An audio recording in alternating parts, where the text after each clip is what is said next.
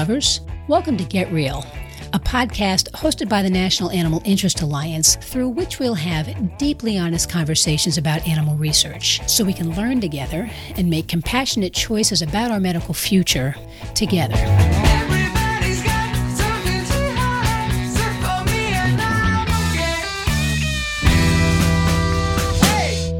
Welcome to episode 17 of Get Real. I'm Dr. Cindy Buckmaster, your host for Get Real. And today, my guest and I are going to take the gloves off about what is really driving failures of translation from animals to people in biomedical research. It's about to get very real on Get Real. Hey, animal lovers, thanks for joining us for this episode of Get Real. Today's episode is a bit different because it's based on an email I got through the Get Real website from one of our listeners who is a young graduate student working on her PhD, who is expressing some frustrations about what it is she's going through as a student. And so I'd like to start the episode by sharing with you some of the things she wrote to me. Hello, I found your podcast when searching for new podcasts to listen to that address animal research ethics. After listening to a few of your episodes, I've come to quickly appreciate the work you're doing. So first and foremost, thank you. As a PhD candidate, I've personally been struggling with the mental toll that working with mice has taken on me. My thesis project is focused heavily on the impact of stress on cancer treatments, and I've really struggled to justify the studies I conduct due to the obvious lack of translatability to human cancer therapies. In other words, I've become quite frustrated by the work I do in pursuit of my PhD because it feels like that's all I'm doing with these studies, getting a PhD. The more published studies I read, the more frustrated I get because it's becoming more and more obvious that the mouse models we have for cancer, and many other diseases for that matter, are incredibly biased by their housing conditions. These housing conditions for our mice cause so much stress in these animals that the information we collect from these research mice poorly represents human pathology and often holds very little translational value for the treatment of human diseases. Now, I absolutely do not mean to imply that I think animal studies are useless. That's not at all true. I just think that we owe these animals and the patients relying on our studies to treat these diseases the time and effort it takes to rethink the conditions in which we house research mice in order to make them better models. I was quite surprised when I got this email because it's very intense and very honest, but I was super excited because this is the whole point of having opportunities to provide feedback to Get Real so that we can really get into, what are the real issues? It's clear, and we know this, and we've discussed it many, many times, that animals can be very suitable models for the study of human health and disease. But it's some of these other things that they survive with. There are these variables, these potential confounds that can create some noise in the findings we get. And this person is very clearly upset. She happens to be in an academic institution that is connected physically and financially to a hospital, like many institutions across the United States. And so there's a very direct animal to human translational factor in the way research is conducted there. And so I've invited her to join us today to explain maybe a little bit more about the source of this frustration she's expressed in her email. I'm going to keep her anonymous for a million reasons. So thank you for joining us today. I appreciate you coming. Yeah, thank you for having me. This is a really great and really unique opportunity, and I really appreciate the chance to talk to somebody who has the same concerns and frustrations and goals as I do. Yeah. Well, maybe we can start by asking you to, bottom line this for us. Explain to our listeners what exactly it is that you're studying, what your project is about, and why your experience thus far is frustrating you with respect to whether or not you're actually doing something for the patients connected to you in that hospital. Yes, so the lab that I am a part of is very centered around the idea of understanding how stress impacts cancer and specifically immunology in the context of cancer. So how our immune system controls tumor growth. And one of the ways that we actually model stress is through temperature. And so it's been known for decades in our lab and many, many others that the temperature that mice are housed at and the temperature that mice have been housed at for decades actually falls below what is known as the thermoneutral zone.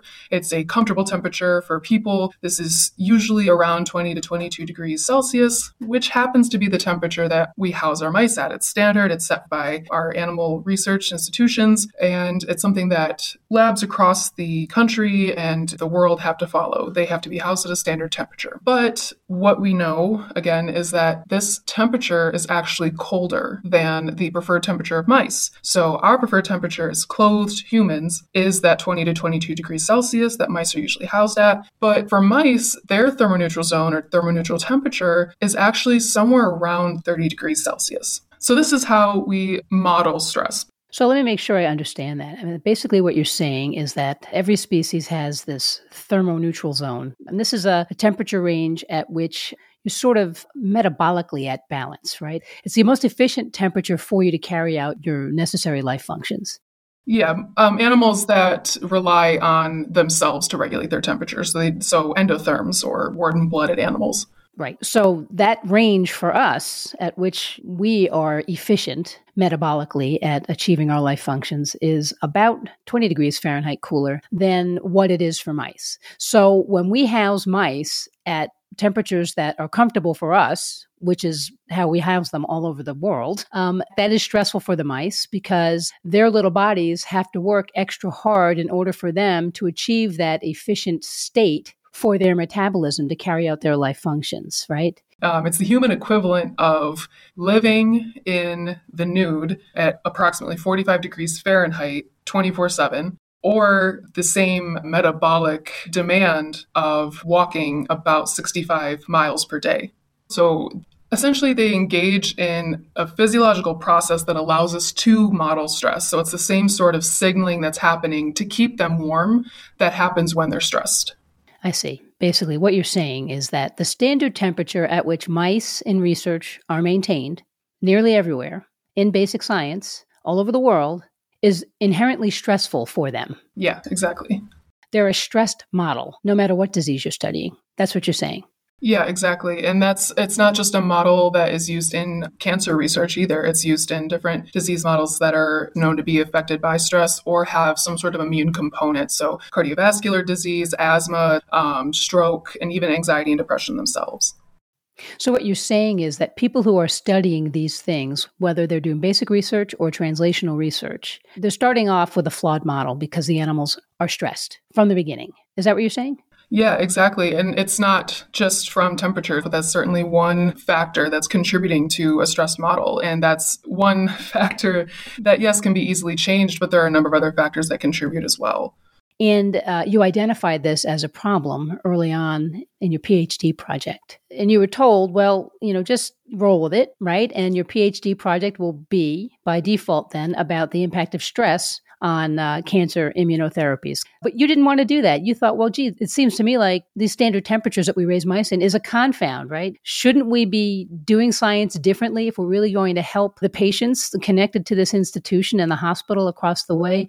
So I started thinking that this was something that needed to be addressed. You can't go and study anything really until you have a sound model, right? That's the first thing they teach you. You have to have a model that addresses the question that you want to ask. But how do you do that, especially in the context of cancer and something that relies so heavily on the immune system, which we've known for years and years and years that the immune system is heavily influenced by stress in one way or another? How do you study stress in the immune system or just the immune system itself when you know so much about how housing conditions are inducing stress? It is the baseline that they're at. And so I started to get frustrated with seminar after seminar and workshop after workshop and poster session after poster session that I saw, because all of these mice and these beautiful studies, they're all being housed at the standard temperature that I use to model stress. And so I kind of just wanted to shift my project's focus to better understanding the impact that thermoneutral temperature has on possibly, making our mice better models for the diseases that we want to study. And that was kind of met with mixed feelings And the reasoning for that was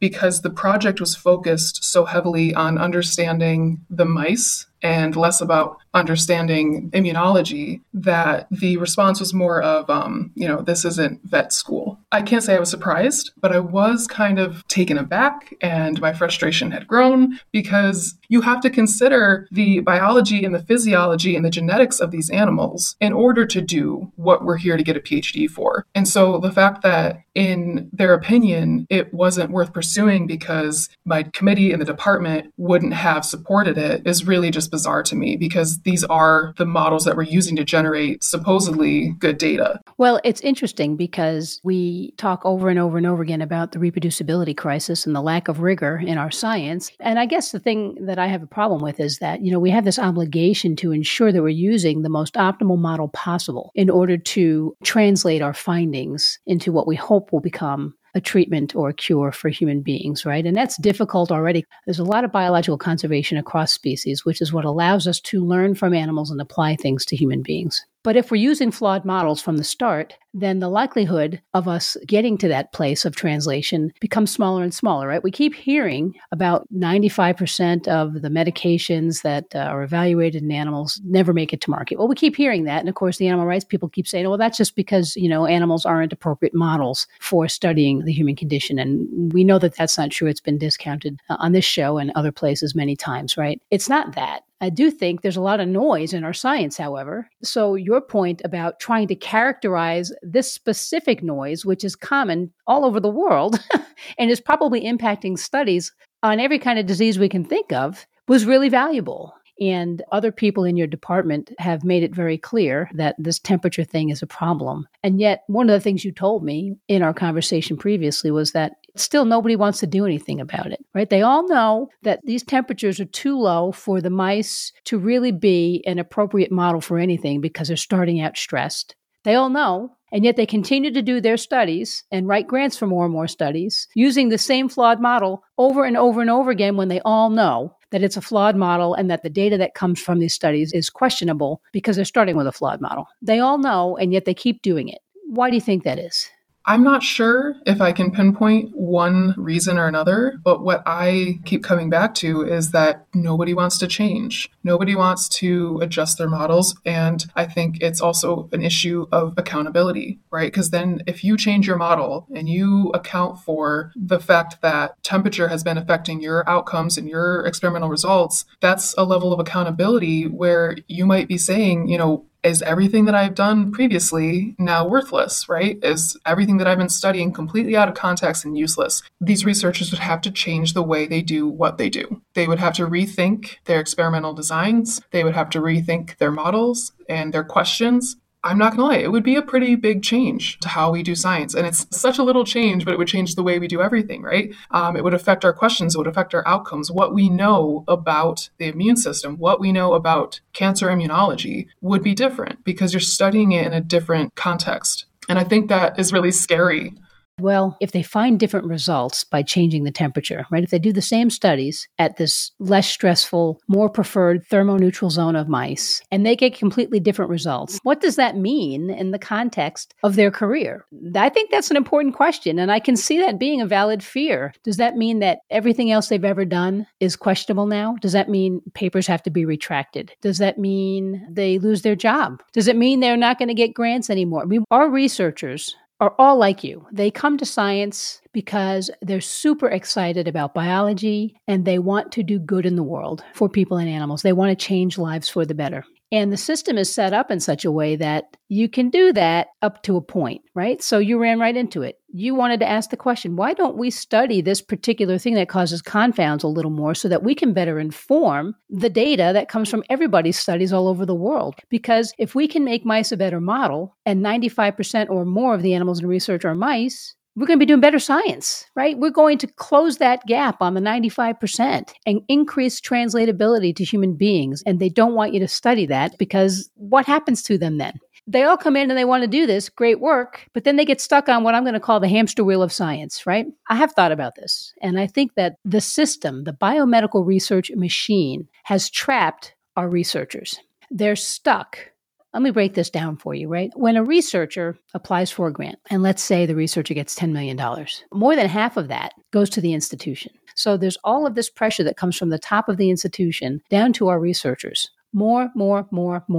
Keep publishing, keep studying, keep doing, keep producing, put it out there. More. This is partly, I think, why they view the lab animal people as obstacles. Listen, every time you give us a new rule to follow, you slow us down. Don't you see the pressure on me to publish, right? I've got to keep going because the more I publish, the more grants I'm going to get, the more likely it is I'm going to get tenure to be able to keep my career and continue to do science. The reputation of the institution is improved. And of course, we know now more than half of what goes out there is questionable because of the lack of rigor. And they have to keep doing it anyway. And they know they have to keep doing it anyway. They're stuck on this hamster wheel of having to keep doing this, even though they have questions about it, right? That's why you said, I don't understand the people in our department. They know this, and yet they keep doing these studies, knowing that this is the problem. That's why they're stuck on the hamster wheel, and they're stuck because the biomedical research machine, the funding mechanism for research, has evolved into something that incentivizes quantity over quality. It's as simple as that.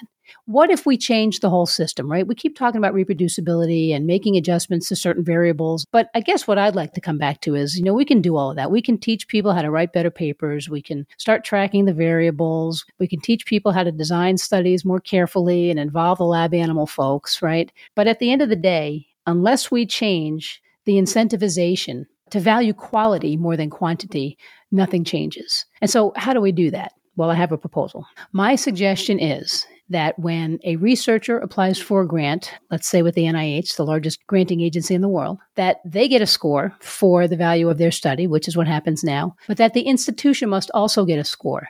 And let's just call it a rigor score. So in this proposed model, institutions competing for federal funds would have to shoulder the burden for improving and maintaining rigor at all levels of their animal research program in order to elevate their rigor score. And the NIH would require institutions to develop a federally overseen mechanism for doing so. In other words, that researcher could be an amazing researcher and have a fantastic score, but he or she is not going to get a grant unless the institution has an acceptable rigor score as well. And that would cause the institution then to start investing more time and energy on ensuring rigor at all of the various levels. Right now, they don't have to do any of that. It's basically free money, right? We pressure the researchers. They publish what they publish. They get more and more grants. We get more and more money. Yay us. They certainly have to invest in the infrastructure and all of that, but they're not actively engaged, and there's no motivation for the institutions to be actively engaged in improving rigor at all of the levels from the animal on up through all of the folks involved in the research projects, right? So how would it work? Well, we could use a model that exists right now that we know works very well, and that is the ICTR model, or the Institute for Clinical and Translational Research model, that exists in many medical schools all across the country. Basically, this institute is created within the institution. The NIH funds the creation of this institute, and basically what it does is it focuses on translating basic science discoveries into research with humans. So what I'm suggesting is that we could do a similar thing for the basic science that's supposed to be informing translational research. Really, we sort of have the cart before the horse here. The first thing we ought to be doing is nailing down the basic research, making sure that that's as rigorous and reproducible as it can possibly be. Then we should be talking about translation. So in my model then, we could create something very similar, only something that's geared toward basic research, and we could call it the Institute for Scientific Rigor and Animal Welfare.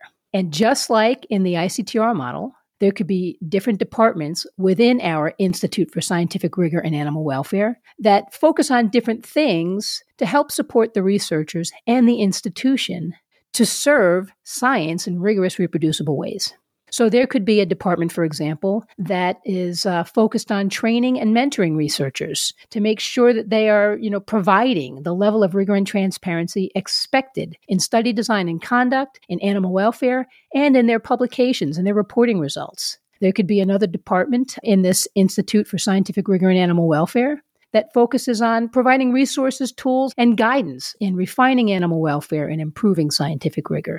There could be another department in our Institute for Scientific Rigor and Animal Welfare that provides support to our researchers for grant preparations that reflects the investigator and the institutional commitments to scientific rigor, animal welfare, and transparency. Another department in our Institute for Scientific Rigor and Animal Welfare could be focused on evaluating IACUC function to ensure consistency with institutional expectations for rigor, animal welfare, and transparency in this incredibly important committee. We know that not all IACUCs are the same, and the institution doesn't really oversee their function. This would be an opportunity for the institution to help train these folks and ensure that they as well understood the institution's commitment to rigor and what the expectations were for animal welfare, rigor, and transparency. There could be another department in our Institute for Scientific Rigor and Animal Welfare that was focused on evaluating ongoing research projects to make sure that everything is flowing the way it should with respect to institutional expectations for scientific rigor and transparency. And this is my favorite part. There would be another department in our Institute for Scientific Rigor and Animal Welfare whose job it would be to track what's happening in the institution and collect all the appropriate documentation, because on some periodic interval, let's say annually, the institution would be responsible for submitting a, quote, institution rigor score. And this thing would be based on some established NIH criteria, and the institution would have to provide supporting documentation to the NIH that supports their contention for why their rigor score is what it is when they submit it. And the best part of this is that the database that they would provide all of this on would be available for the public to review. Now, if that's not transparent, I don't know what is. The bottom line is that effective solutions to this reproducibility crisis we're in really have to tie federal funding to partnerships among all of the various animal research stakeholders. And all of these folks, right? So the institutional leadership, the researchers, the lab animal care folks, they all have to be on the same page. They must be singularly focused on producing the most reliable data possible to inform real, meaningful biomedical progress. And it's not punitive, right? I mean, basically what it is think about the teamwork, right? If everybody is on the same page and they're all trying to improve the institution's rigor score, then they're all going to be on the same team, right? We're working together because we want to get more grants than institution Y on the other side of the state, right? We're competing to be the best so we can get the most money. Well, that's how we should be giving money out to people who are trying to do the best and showing that they're trying to do their best. I don't think the system is doing that right now. Where's the institutional commitment supporting these people? If the institution was supporting them in all the ways I just said, then there wouldn't be this combative relationship between the researchers and the lab animal care folks. They'd be working together and improving training and everything else they could possibly do so that at the end of the year, the institution could include all of these wonderful things they're doing to support why their rigor score, should be X, Y, or Z. So why not create a similar model as the NIH has done for medical schools with these ICTRs and run the same model at the basic research institutions that are doing animal work by creating these institutes for scientific rigor and animal welfare? I mean, what do you think? I think that education should be a really big part of what you're proposing. I can't tell you how many times I've had people walk up to my poster, actual researchers, people who run their own labs, and we'll have a really great conversation about the impact of temperature and stress. And they've never had this conversation about housing conditions and experimental outcomes in biomedical research. So I think your proposal would be a really great way to initiate that sort of education, initiate this conversation, and change the mindset that people have. If we would just create an institute dedicated to the basic science to begin with before we start creating them, for translating what we have, which is questionable, into humans, we might be in a better place here. I don't know. Maybe I'm crazy, but it seems to me like the cart and the horse are mixed up here. No, I think it goes back to something that I've heard. It was Dr. Joseph Garner in a seminar that he gave that I think really resonates with everything you just said. And it was that we need to stop thinking of our mice as tools and start thinking of them as patients. You are treating a living thing that just because it's a mouse doesn't mean that you don't need to still understand its physiology and understand its biology. So why isn't that the mindset? I know they're mice, but they're still a living organism that is sick that we're trying to make better. So why don't we have measures in place to help us better understand things that influence that, like housing conditions? Especially because the reason for all of these studies is that we're trying to connect it to human health and disease. That makes it all more crucial that we get these things lined up. But I think we've got to change a whole culture. The way we fund and oversee this work has to be changed, or we're going to be in this hamster wheel mode forever. Our current system has the capacity to penalize people for doing better science, and that's wrong. We've got to change that system. If we can change that model, then I think we can rapidly advance in getting our hands around these variables and improving our models so that they are more translational. So ultimately, what would you like to do around this issue?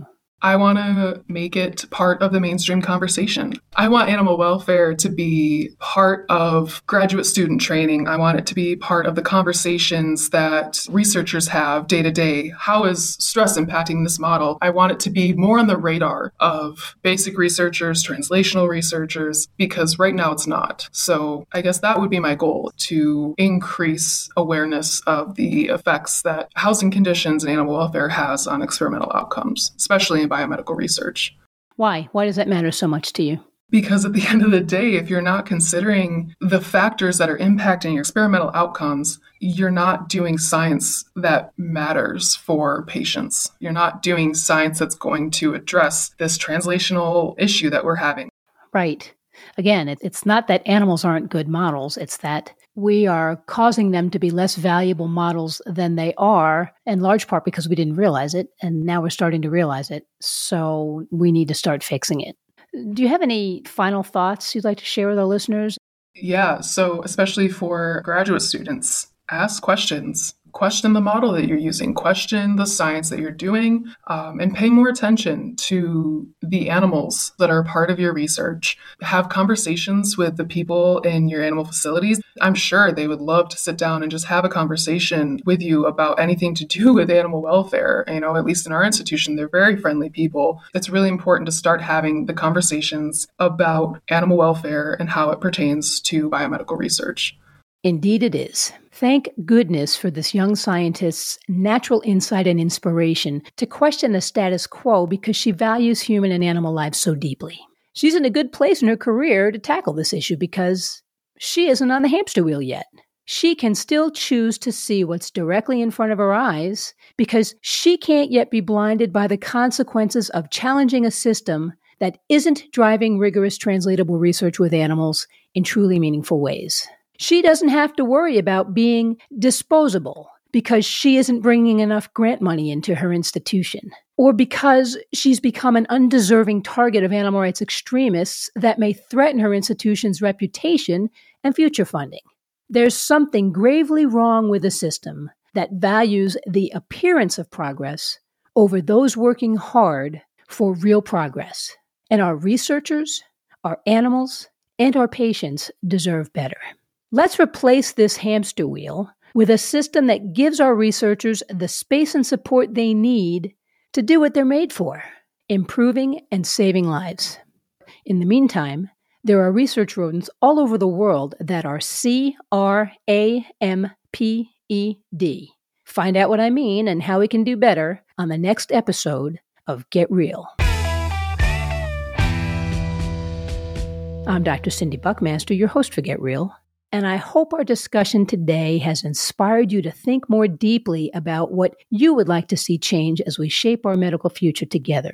Please visit our episode response page for more details about what we discussed today and send me your feedback. You'll find the link in the lower right-hand corner of our website at getrealpodcast.info. And don't forget to visit our support link while you're there and make a small monthly donation to help us keep rolling. Your commitment to me will help me keep my commitment to you. We'll talk soon.